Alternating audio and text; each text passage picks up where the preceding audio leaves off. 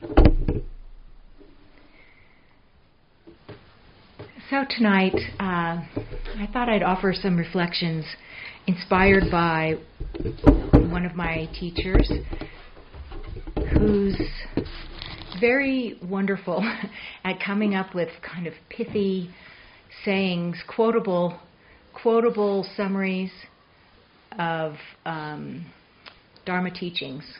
His way of putting Dharma teachings that I have found from my own practice to be easy to remember and inspiring.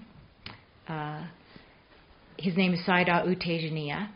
He's a Burmese monk who kind of came into the Western Vipassana scene some years ago, maybe 10 years ago, via another teacher of mine, Steve Armstrong.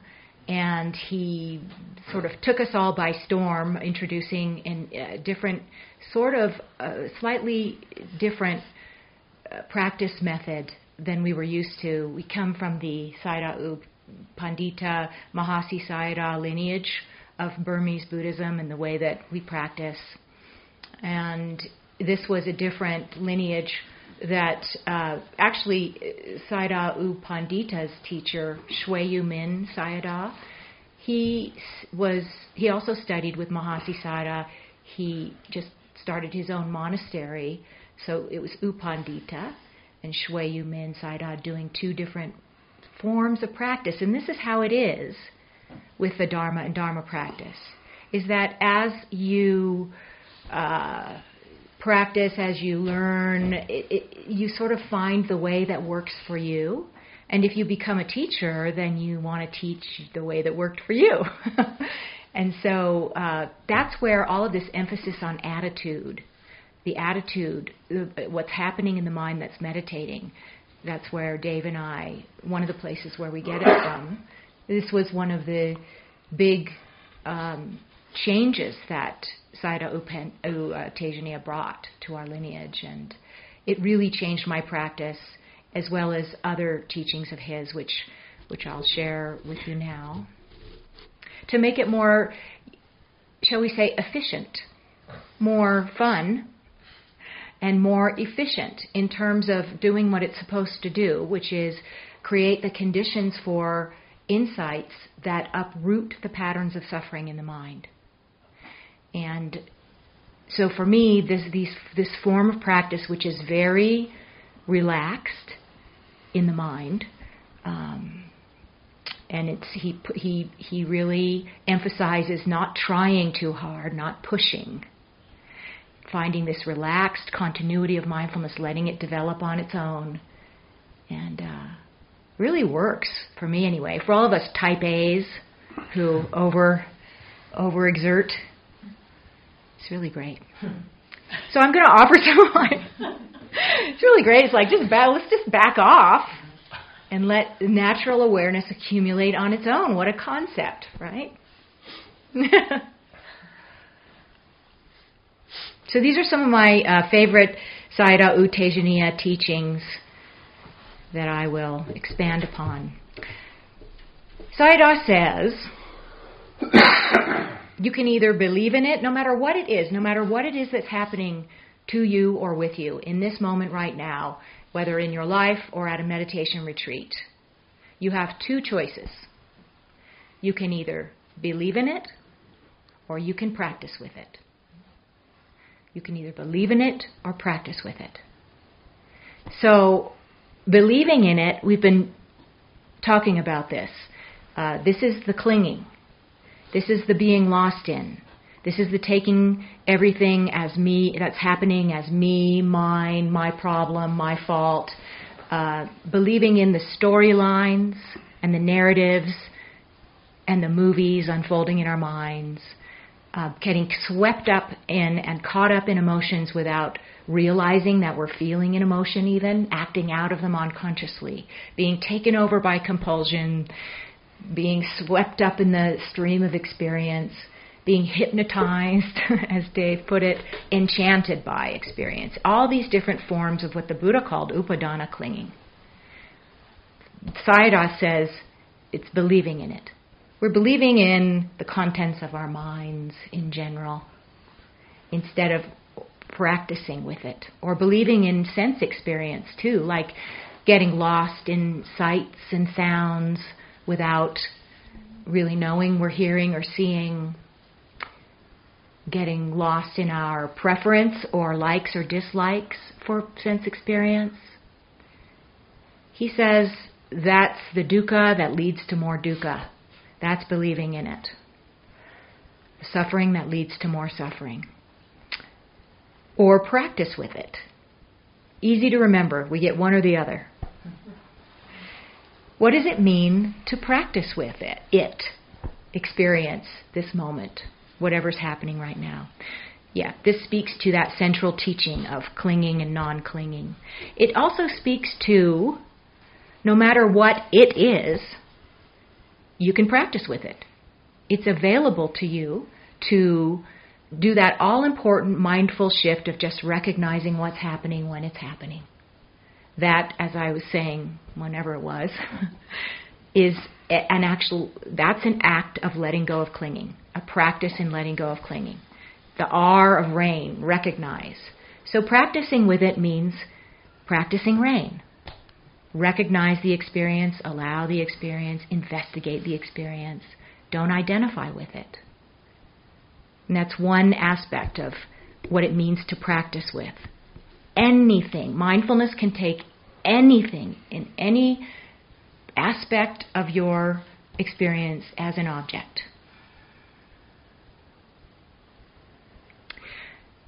Another pithy, quotable teacher, the Buddha, he had a lot of little brief nuggets and snippets of wisdom too. And one that you've probably heard of is, he said, I teach one thing, suffering and the end of suffering. That's really two things, isn't it? But one thing, suffering and the end of it.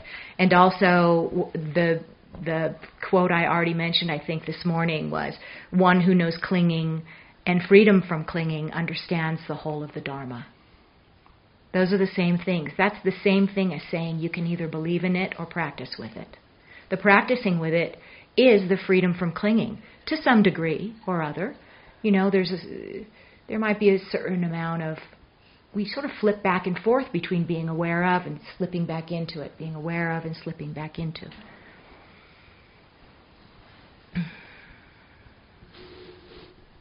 So to practice with means rain. It means what I call joining team awareness. We're going to leave behind team dukkha or team loss of awareness or team, that other team. We don't want to be on that team. We want to be on team awareness. Practice with it means to see clearly, to practice seeing clearly with our wise, mindful awareness, with correct attitude. See clearly so that we are able to respond wisely. And seeing clearly in order to understand what an emotion is, understand what these experiences are, understand the nature of things, and this understanding, as I said about a dozen times already, frees us. Frees us from the clinging, the suffering. Frees us from thinking that it makes sense to grasp, hold on to this changing river of experience, which is ungraspable. It's like holding water, is the famous saying. You know, for example, the eye tension story that I told this morning. For a long time, many years, I was just believing in the eye tension, lost in it, unaware of what was happening there, just hating it, basically, and going, this sucks, but it's just my life. And not understanding that I could practice with it, turn toward it, and investigate tension in my eyes, tension in my body as an object. It wasn't until I started studying with Tejaniya that I understood that I could take anything as an object. What's presenting itself right now? What was presenting itself right now was this eye tension is bugging me, and it's interfering with my practice. Oh, maybe I could practice with it. okay, well, let me look at it. And then as I described this morning, this whole cascading series of ahas and little and big insights ensued. The insights are onward leading, always. What we learn in this moment will then inform other things, because that insight of seeing the eye tension and the keeping seeing that sort of fundamental pattern of my mind of this need to keep the world at bay or brace myself against the world, that insight and knowing that my mind has that deep inside, and that there's just a whole lot of other behaviors I was doing, I saw as being connected to that fear. And that meant I could look at them in a different way and sort of see them as workable. Like I actually don't have to go hide out alone all the time, necessarily, because the world is unsafe. That's just part of this pattern that's connected to this I thing. It's like suddenly your whole mind-body becomes this, I think you said landscape or territory of discovery and healing, leading to freedom, So my relationships changed, the way that I interacted with the world changed. And practicing with those, in those situations and with the emotions and so on that would come up in those situations were onward leading. And I was willing to practice rather than believe the emotions or feelings, the discomfort that came up in those situations. And it's helped me to trust more. To let go of let this incessant guard down, sort of. No. Really, somewhat. Whatever's arising, we can investigate the nature of this puppy. We can see what it's made of. We can see its nature.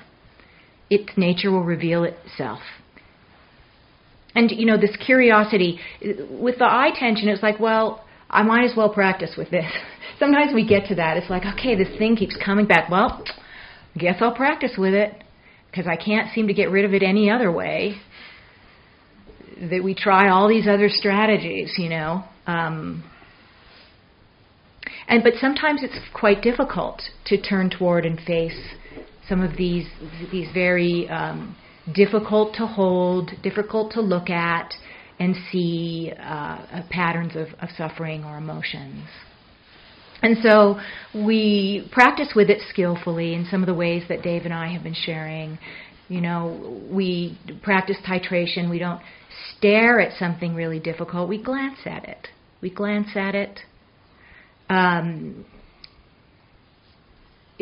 But underneath has to be the sort of wholesome desire to understand it. Even if we can't quite, see it in its entirety yet, or it's too overwhelming or activating or whatever, we need to have this willingness, or at least to experiment with practicing with it, whatever it is. And then we can start to work with it, We keep glancing at the anxiety or the fear or the sadness,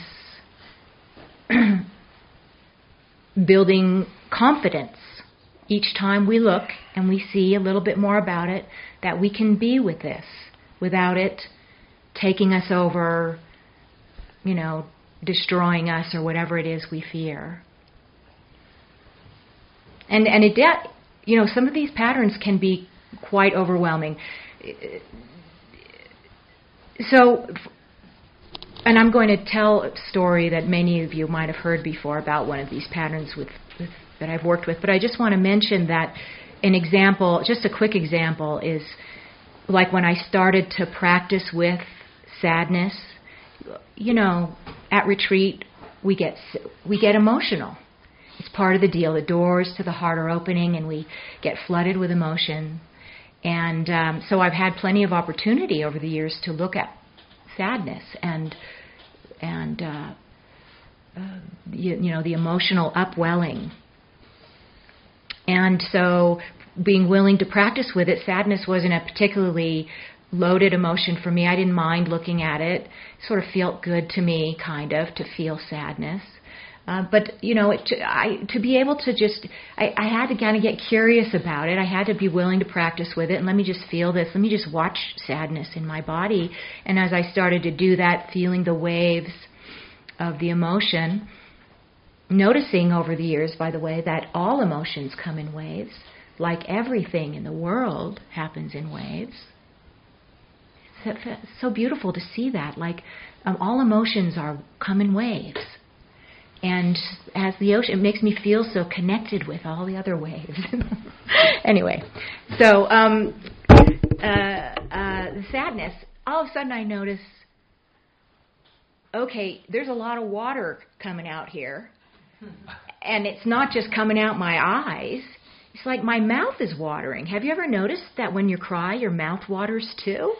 Like your whole face is watering. And I didn't ever notice that before. And it sounds kind of silly, but I was like, oh, wow, that's kind of cool. Wow, my mouth is watering, and it felt somehow less sad. Like it was like, oh, that's kind of neat. I got more interested in the process of this emotion than in the sad story that I'd been thinking about and attaching to. That was, so little things like that can come along when we're willing to practice with, and we become fascinated with the process of our being. And these things that we do, they're so fascinating. Eating, weird, right? Have you gotten that, like, that moment where you're like, this is so weird, my jaw, my chewing, and the tongue comes in whenever it wants to, like, shove stuff back there, and then it's going down, and you can kind of feel it going down. It's like, what? Who designed this? There's just that moment of, like, absurdity.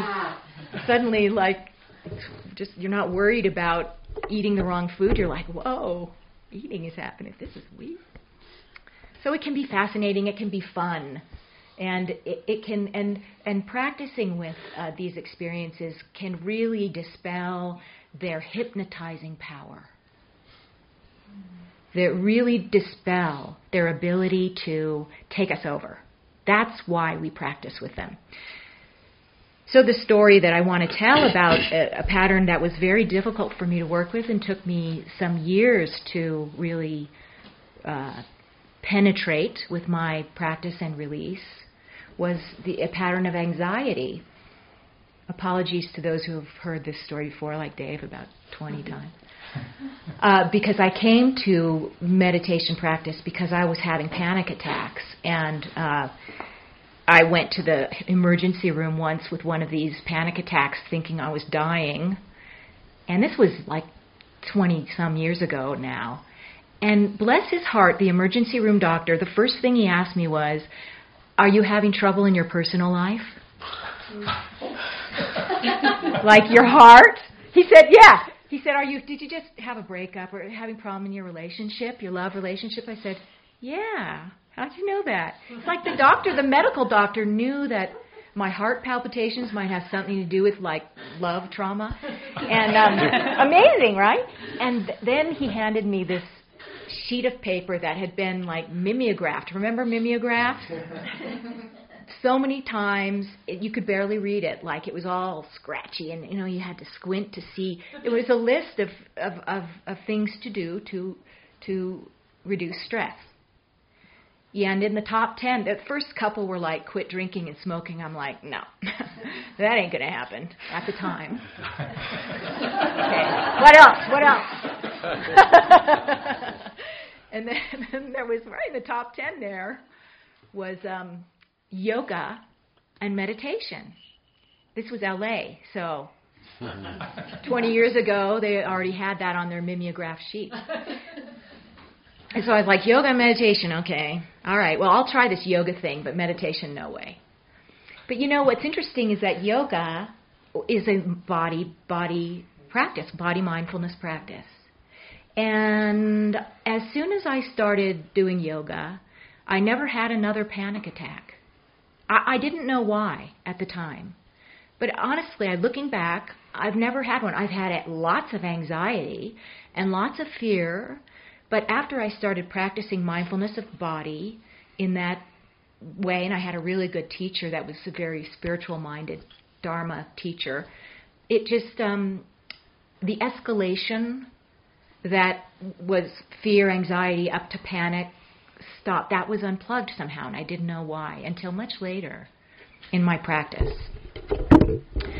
So then comes the long, grinding work over years of sitting practice and retreats, of watching fear come up, pushing it away, I can't see that, or, seeing the avoidance, not knowing what to do with it, getting freaked out by it, doing all of my avoidance strategies, continuing to drink alcohol, watching television, whatever. I would go on retreat and I would just start to glance at it. The teacher would say, practice with the emotion, whatever's coming up, and I'd try to look at it. And interestingly, things like being able to look at the less loaded emotions, like sadness, really prepped me for being able to look at the anxiety, the fear. And my anxiety was really tied to my body. Because I was an alcohol and drug abuser, I had heart palpitations. I had difficulty with my circulation and heart, and so my heart would skip beats a lot, and every time it would skip beats, I'd get this rush of panic, rush of fear, because I'd think I was dying or having a heart attack or something. Even when it happened so much that I knew I wasn't going to die, but there was still this just yucky feeling in my chest, and so I would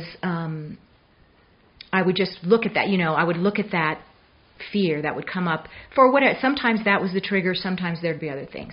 So the years go by, I'm getting little pieces of the picture of this fear, what fear is, moment to moment.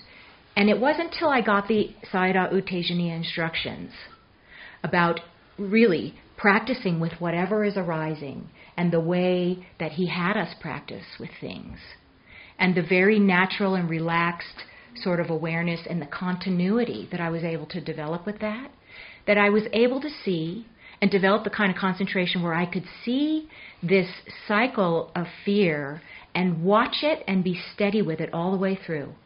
At some point, we build up the endurance of mindfulness where we're able to hold something really uncomfortable, like a difficult emotion, and watch it pass, watch it go all the way through.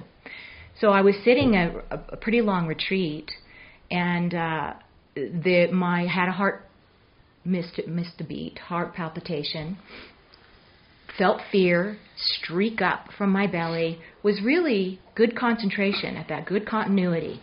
So just watch it. Oh, that's happening right now. Watch the fear come in a wave, feel it through my body, out through the top of my head. Then there's a thought. Then very quickly, see, things slow down when you have concentration. You can start to see these cycles completely. And so there was a thought I saw the thought spin out of the body sensation. The thought was saying, oh no, what's happening with your heart, oh no, but it kind of rushed right to, oh no, what if you're having a heart attack? What if you're going to die? What if you die here in front of everyone? It was really concerned with humiliation. What if you fall down and your underwear shows? People have to come and help you. Oh my God, what if you need help? That's like what I'm afraid of. And so I saw that my mind yelling these things, saw my systems believe in the thought, that is, like, get sucked into the thought, and then that drove another wave of fear. I saw it like cause, effect, cause, effect. And it's happening like this. This is why we meditate, so we can slow things down and see these connections. Because by seeing that whole cycle all the way through, it was suddenly clear, a couple things were clear. First of all, these thoughts were ridiculous, and there was no reason to believe in them. And second, it was the believing in that drove the next wave of panic. And it suddenly became clear in one of those, aha, insight moments, intuitive wisdom that sees everything all at once, in a split second, and that's taking me 10 minutes to talk about, that all I needed to do was let go of the stupid thoughts that weren't true anyway. And as soon as I did, as soon as I was like, oh, well, I'm not believing in that thought, gone fear. Fear gone. Completely gone. And in its place, the inrushing of the heart qualities of gratitude and joy and amazement and appreciation for the practice, and that wonderful feeling that there's nothing better for me of understanding this pattern that had dogged me for, by that point, 20 years. And I knew that, having seen that, even though for many, many years after that, of course I still feel fear. Of course I feel fear. But I am not at its mercy. I don't fear it. I don't fear anymore. And I don't really believe, although you never know what the future may bring, but I don't really believe I could have a panic attack again, because I know how to unplug the engine. It's this, each time you believe in the thought associated with the emotion, it drives another wave, and it's stronger the next time. It gets stronger and stronger. The more you believe in it, the worse it gets. That's why we practice with it. It just unplugs the engine of these afflictive emotions. And once I saw that, I saw the similarity as I was observing my emotions over the years through my practice, I saw the similarity in them all. I recognized that it was the same for all of them. They all run on the engine of our storylines. And all we need to do is step out of our storylines, and they stop running. And they disappear, and they pass in their own time. And this is emotional intelligence, deep emotional intelligence that this practice gave me. Okay, that was a long story. I hope it is helpful. So what we're seeing there, our practice is deconstructing experiences like this. It's showing us the component parts. We are, instead of me being sort of lost in this, oh no, that fear that I fear is happening, experience, like being lost in my assumptions about it, that are basically driving, the dukkha, the clinging part. We're taking a look and we're letting all of its little component parts reveal itself. This is the revelation of the characteristic of the design of things, of life, the Buddha pointed to, called anatta. Not self, or emptiness is another word that's used to describe this.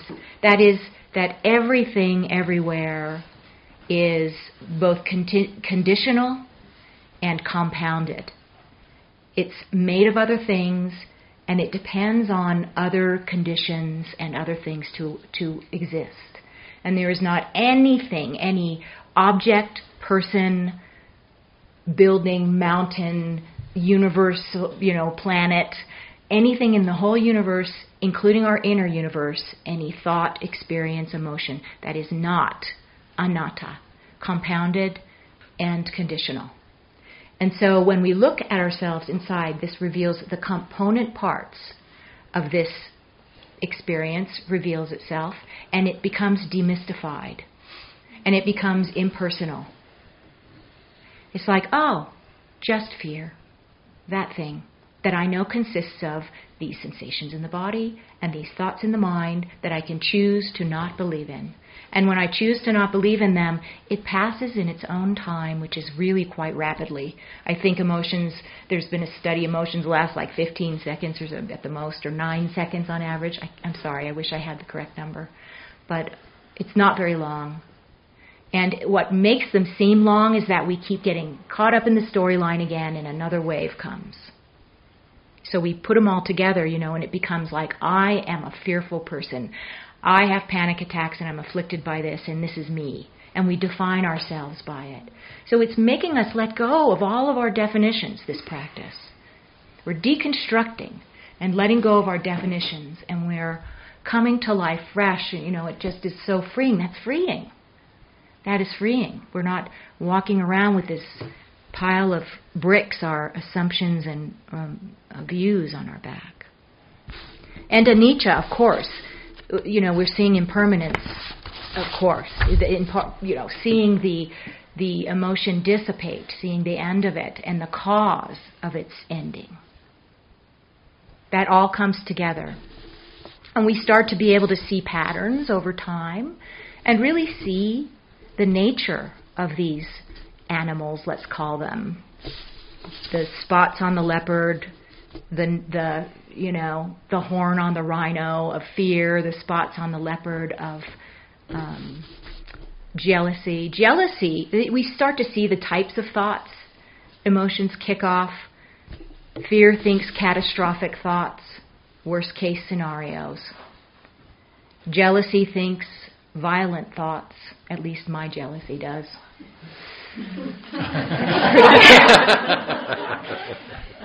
Not pretty. God forbid I believe in those thoughts. Joy thinks generous thoughts, and so on. We start to see their nature, and they become our friends and the dangerous ones, but they're all workable. And they're not really anything that we need to hold on to. It doesn't benefit us in any way to hold on to. We can just let them flow. It's part of us. Boy. Okay, let's see.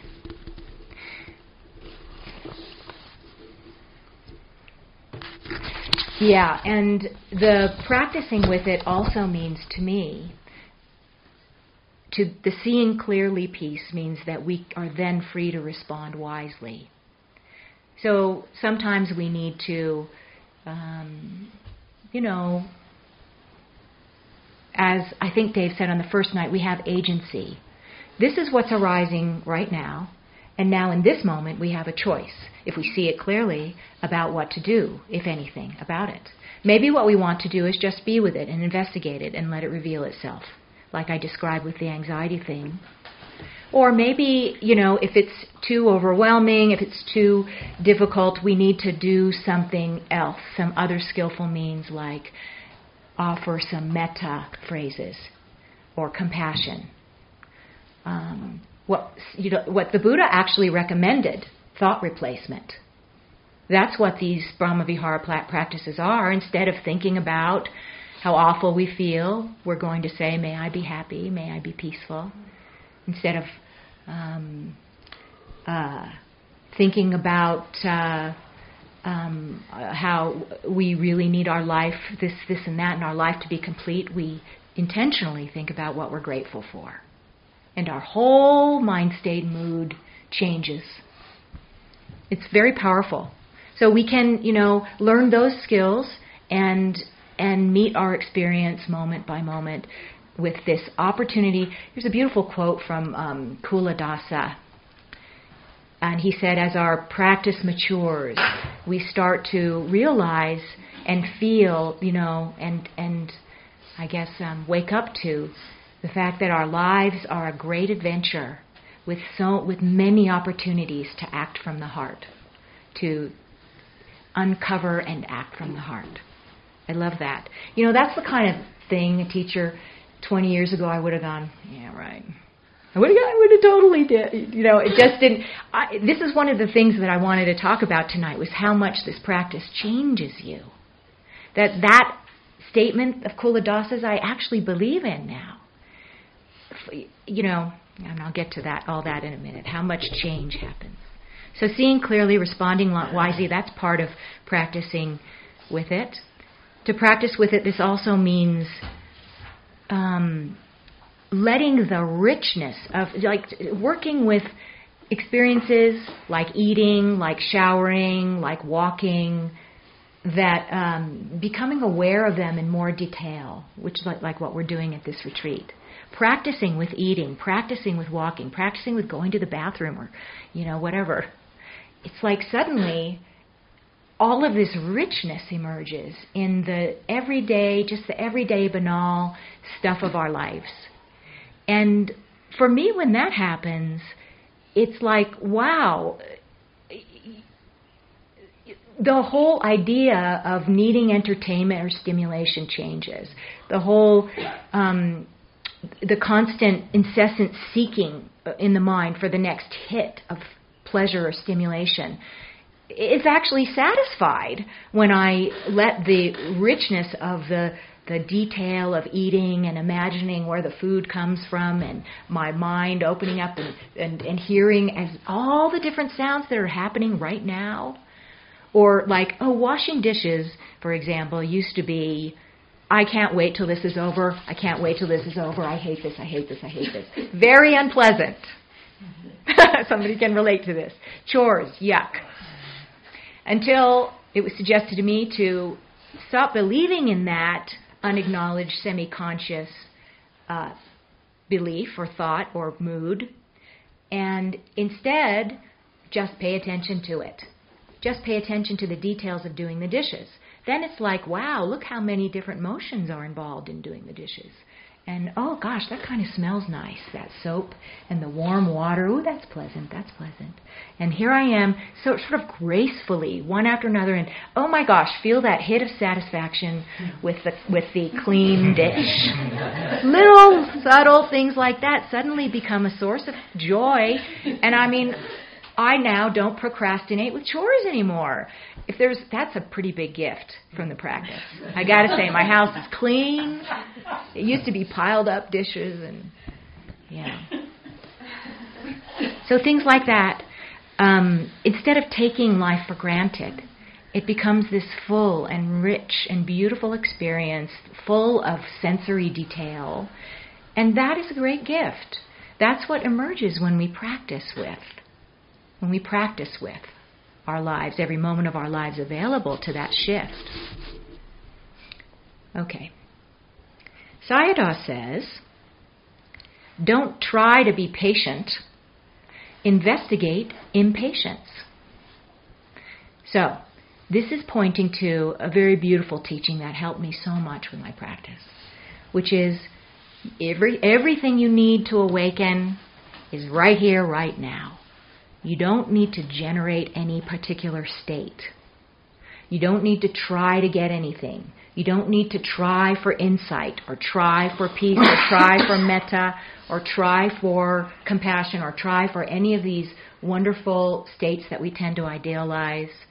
Just work with what's appearing right now. It's so simple. It just makes practice so simple.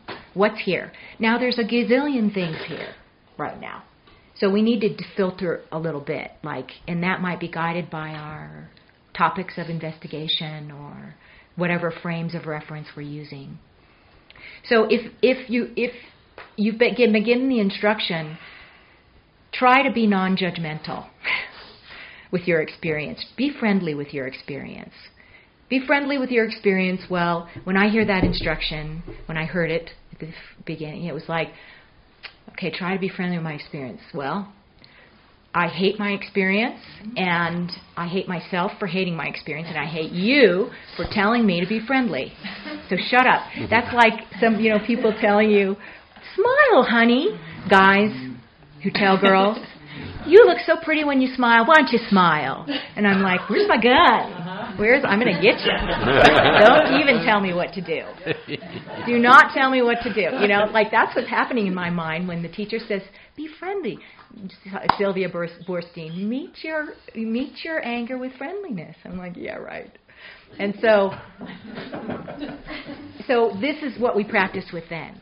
If they say, try to meet with non-judgment, and then, 99% of people I work with say, well, I'm feeling judgment, and it's horrible, and I can't do it. And I say, no, just practice with the judgment then.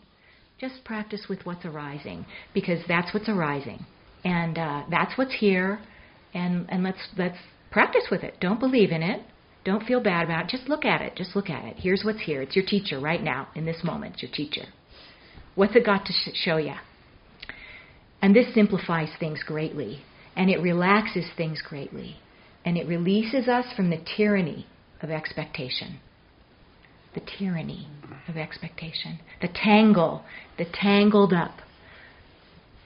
I want, Dave has been talking about it a lot. I have that habit of the mind to want this future experience that we can imagine in great detail. But we can't. We gotta not believe in that thought and just work with what's here. Everything we need is right here. Interestingly, we find our way towards non-judgment or patience or metta or compassion by practicing with whatever arises, even if it's the opposite. We find our way towards because we're making the suggestion to ourselves, and then we're seeing what is kind of in the way, what's preventing us from finding our heart, which is waiting there. And all these qualities are in our hearts and in wisdom, the wisdom mind. That's there. It's going to be discovered. We just need to keep practicing with the stuff that's in the way. I had a good lesson in this sitting a retreat once in the Pacific. It was at Cloud Mountain. Very small meditation hall, smaller than this, where packed in with people knee to knee. Really, intimate. And you could hear everything and sort of smell everything and, of your neighbors. And you know how this can be somewhat distracting at times. And so early, this is pretty early in my practice, and I had an expectation in the mind that I needed it to be quiet, that we're supposed to be quiet, to respect everyone around us, and that's what I tried to do. I tried not to cough or move or snore or fart or nothing. I'm just really tight. And there were these people sitting next to, pretty near me that were eating lozenges the whole retreat. Like they were unwrapping, crinkle, crinkle, crinkle, the crinkling, like deafening in this really quiet room. Crinkle, crinkle, crinkle, forever. And I'd be sitting there going, when's the game? Come on, get it out. Come on, you can do it. You can do it. Get that thing out of the wrapper, please. And then there's pause. And then there's clack, clack, clack. Like you can hear them with the lozenge in their teeth, in their mouth. It was so quiet. The clacking in there. And you can even hear the sucking, the swallowing, the saliva. It was really gross. And I was just going, what? I mean, I couldn't do anything but listen to this sound and get more and more pissed, more and more irritated, right? Anybody who felt like that at all during this week? At all? Not at all, right? That sound, but just being completely sucked into the experience. So the clacking, I'd listen to it almost till it was gone. Then as soon as it finally died away, then the person's husband or wife, it was a couple, would start. unwrap. It's like they were a tag team. One would finish one lozenge, and then the other one would pick that moment to start theirs. So there was always somebody clacking or unwrapping or sucking. And it was like the lozenge couple, the lozenge team, I don't know. And I would sit down every sit and go, oh, the lozenge people. The lozenge people are starting. Finally, it occurred to me after a few, sits, maybe days, who knows, I can't remember how long it lasted, this fury, where I was just trying to yank my attention away from that into something else. I really got it, because it would be interspersed with hatred and rage, and then feeling really bad about myself and my practice because I was feeling those things. And like, this is totally ruining my retreat, blah, blah, blah, all of those emotions. Till finally it occurred to me to practice with it. This was before I met Sayadaw. I hadn't heard this teaching yet. It just occurred to me as like, okay, I need to just, what the hell is going on here? What is going on? Okay, it's anger, it's rage. I just owned it. I took responsibility. And this is another wonderful, pithy quote of Sayadaw Tejaniya. He says, the mind is not yours, but you're responsible for it.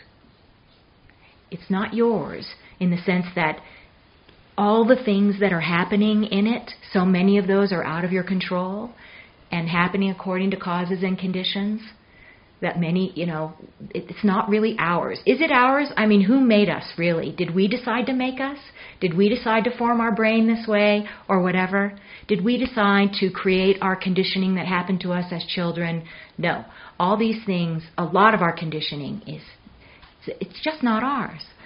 But in this leading edge of our experience right now, it's our responsibility to work with it, to recognize it, to practice with it, to not act in harmful ways, and so on, to take responsibility. So I finally took responsibility for my feelings about the lozenges. And, the same process happened. Of I learned so much about, let's see, what did I learn? I learned about my attachment to righteousness, righteous anger. Don't they know they're supposed to be quiet? Don't they know how they're disturbing everyone right now? It was just me. I don't know, maybe other people. But and I also learned a lot about the self-judgment piece, that I'm not supposed to feel this. But the righteous anger thing, I learned about my attachment to righteousness, that I really was getting something out of holding on to that anger. And again, just like with the eye tension story, my mental assumptions of right and wrong, and how so much, it just suddenly became clear to me from the lozenges how much suffering I was experiencing in my life by holding on to these notions, and this feeling of you should do it the way I want you to, and the way we're supposed to. And then recognizing that how out of control I was of other people's behavior, and what a dead end backfiring strategy righteousness is. And that really, really helped me going forward in my relationships in life. Receiving people more openly, being so much less attached to my version of things, how I needed it to be, and all that good stuff. It really helped free me. So thank you, lozenge team, lozenge couple. That was a great teaching. And that's the cool thing. No matter what it is, you can practice with it, and sometimes the harder the experience is, the more you learn. So that's why it's not useful to judge when a defilement or a dukkha is coming up. Sayadaw Tejaniya, he just wants us to see the defilements. That's all he wants. When we go and report to him, we could say, oh, I had this bliss, I had this, I had this moment of dissolution of self, and he's like, And then you say, and I really saw anger and the hurt underneath. He said, yes, see the defilements clearly. That will free you. That will free you. All right.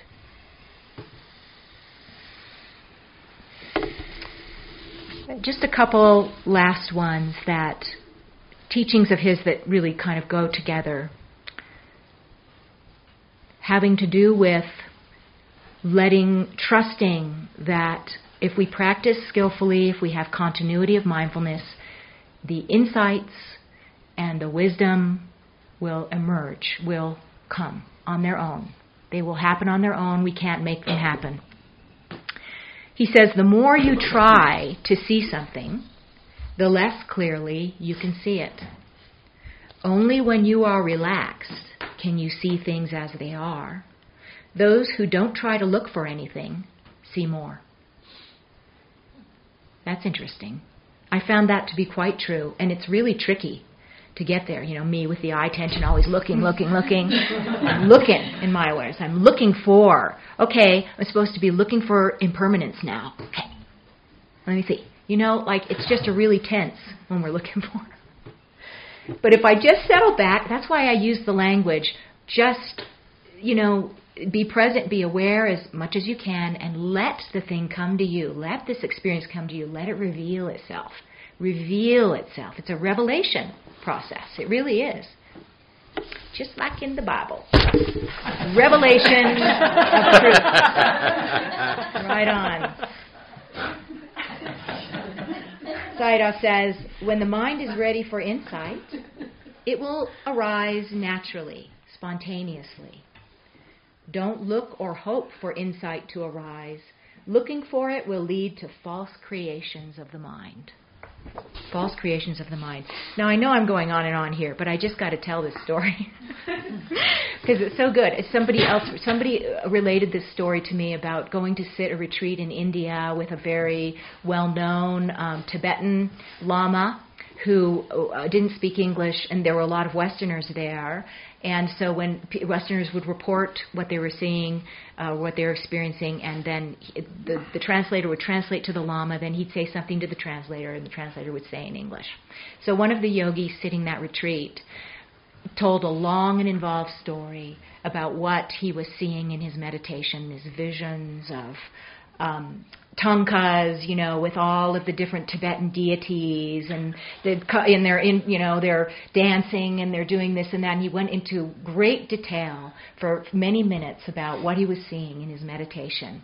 And then the translator translated it for many minutes, or maybe a few less, but translated the whole scene, whatever, to the Lama. And then the Lama said, whatever in Tibetan, I don't know what, something very brief in Tibetan.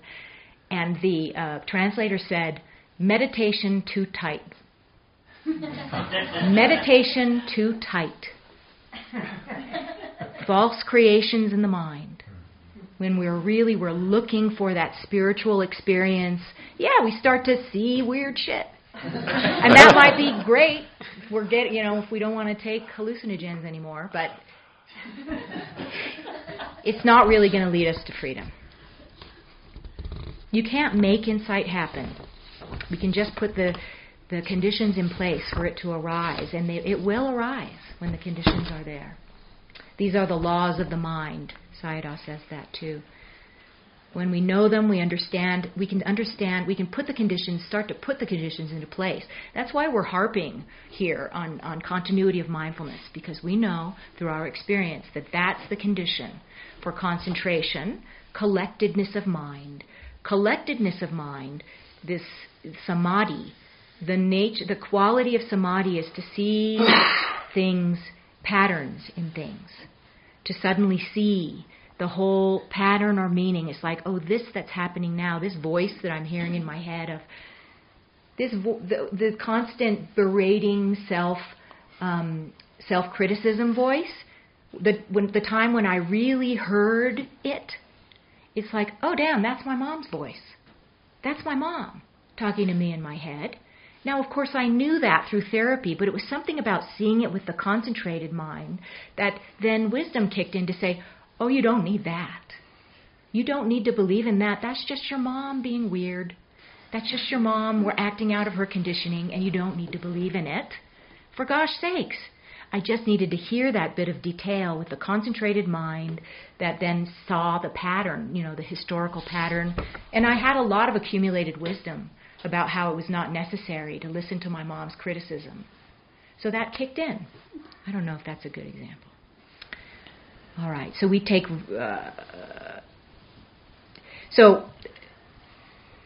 refuge in our practice. We take refuge in these skills that we're developing, and we sort of learn to trust that they will pay off. And a journalist once asked the Dalai Lama, asked him, after observing him and being with him for some days or weeks, he said, my gosh, Dalai Lama, Your Holiness, you are so incredibly compassionate and kind to everyone you meet. Your students, your colleagues, the people who work at the hotels, everyone. How do you do it? What do you have that you can access this compassion for everyone, this kindness? And the Dalai Lama said, I have nothing but my dogged practice. And that's really how I feel. Like I can't take credit for any of these things, these insights that have freed me and changed me and helped to transform my life. When I started this practice, let me see. How did I put this in my writing? When I started this practice, I was constantly at war with myself. Ravaged with anxiety, addicted to booze, messing up relationships, contemplating suicide, and I hated myself full on. And now, I don't have panic attacks anymore. No, Honestly, I am no longer at war with myself. One of the things I say when people ask me, what have you gotten out of this meditation practice? And one of the short things that I might say is, I have learned to trust myself. And I've learned to trust life. And I've learned to trust the Dharma. And that is huge for me.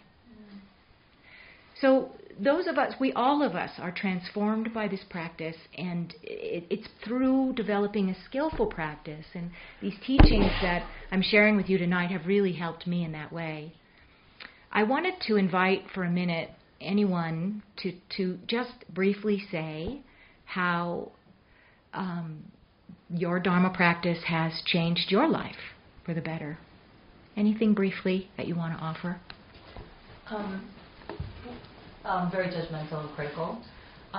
But one thing that I've noticed in the last maybe year and a half is when there are sticky situations between others or me and somebody else, I can more easily access what is going on for them or what might have caused them to react this way. Mm. Whereas before I would have gone into blame right away. Mm. I have a little bit of a perspective taking that didn't exist before. So, getting a bigger perspective that has helped compassion to arise. I don't know if it's compassion yet. It sounds like empathy to me. Understanding. Okay, yeah. Some understanding. Thank you. Anyone else?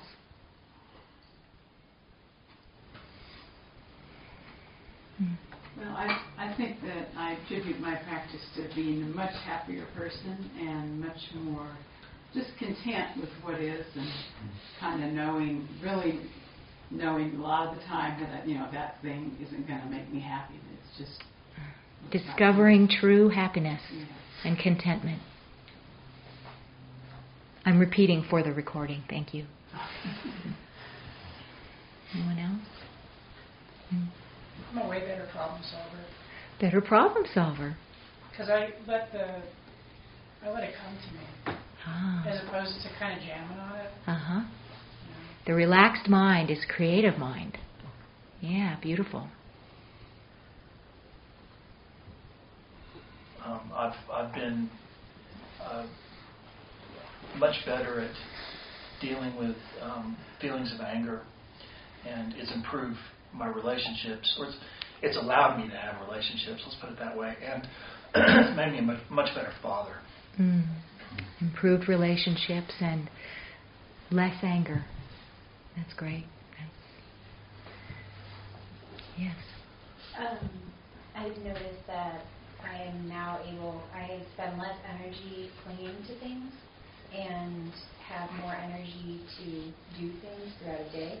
So whereas one scenario would not have met my expectations and would derail me for an entire day, it's just kind of like a blip. Not always, but more often than it used to be impossible for me to carry on through, hardships. And now something comes up, okay, one foot in front of the other, and I have more availability to be, helpful to other people and availability for myself. Oh, that's beautiful. So I'm going to say more flexibility and responsivity of mind and more available to help others. Just simply, it's given me hope. Given hope. Aesthetic awareness made me more at ease doing sketchy stuff at heights. More at ease climbing. Yeah. Is that what you mean? Yeah. Climbing heights? Stuff and doing other stuff while there. More at ease in fearful situations, scary situations. Yeah, but maybe there's practice doing that, but still, aesthetic awareness is key to that. Thank you. More at ease in sketchy situations. Interesting. Yeah. Yes.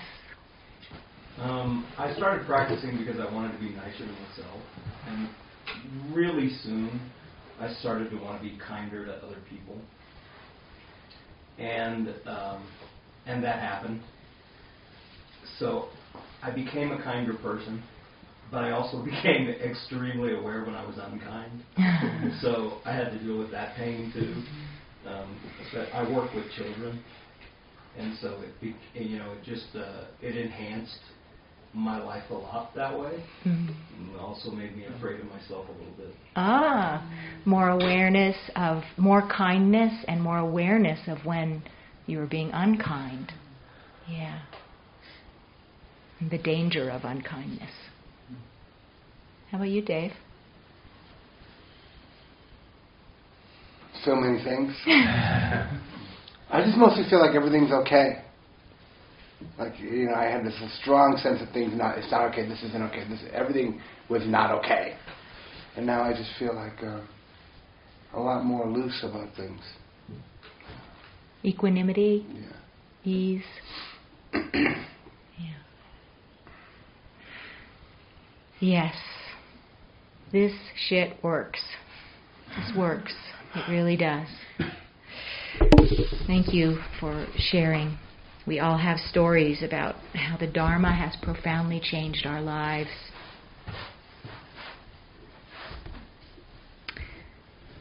I'll leave you with this quote from Sayadaw. When there is faith or confidence, so this is what gives us faith and confidence, is seeing the change. Notice, and we need to take notice, because sometimes the changes are really incredible, intense, like wow, unhooking, moments of deep insight. But mostly, it's like a gradual improvement in things and a gradual release into more ease. So we need to take notice and look back a few years to what's changed. And that gives us confidence and trust in this practice and the path. When there is faith or confidence, effort will arise. When there is effort, mindfulness will become continuous. When mindfulness is continuous, stability of mind will become established. That's samadhi, concentration. When stability of mind is established, you will start understanding things as they are. When you start understanding things as they are, faith will grow stronger. And then this cycles back around to effort will arise. And so this keeps us moving forward in the path. We have nothing but our dogged practice, but it's enough. Yeah. Thank you all so much.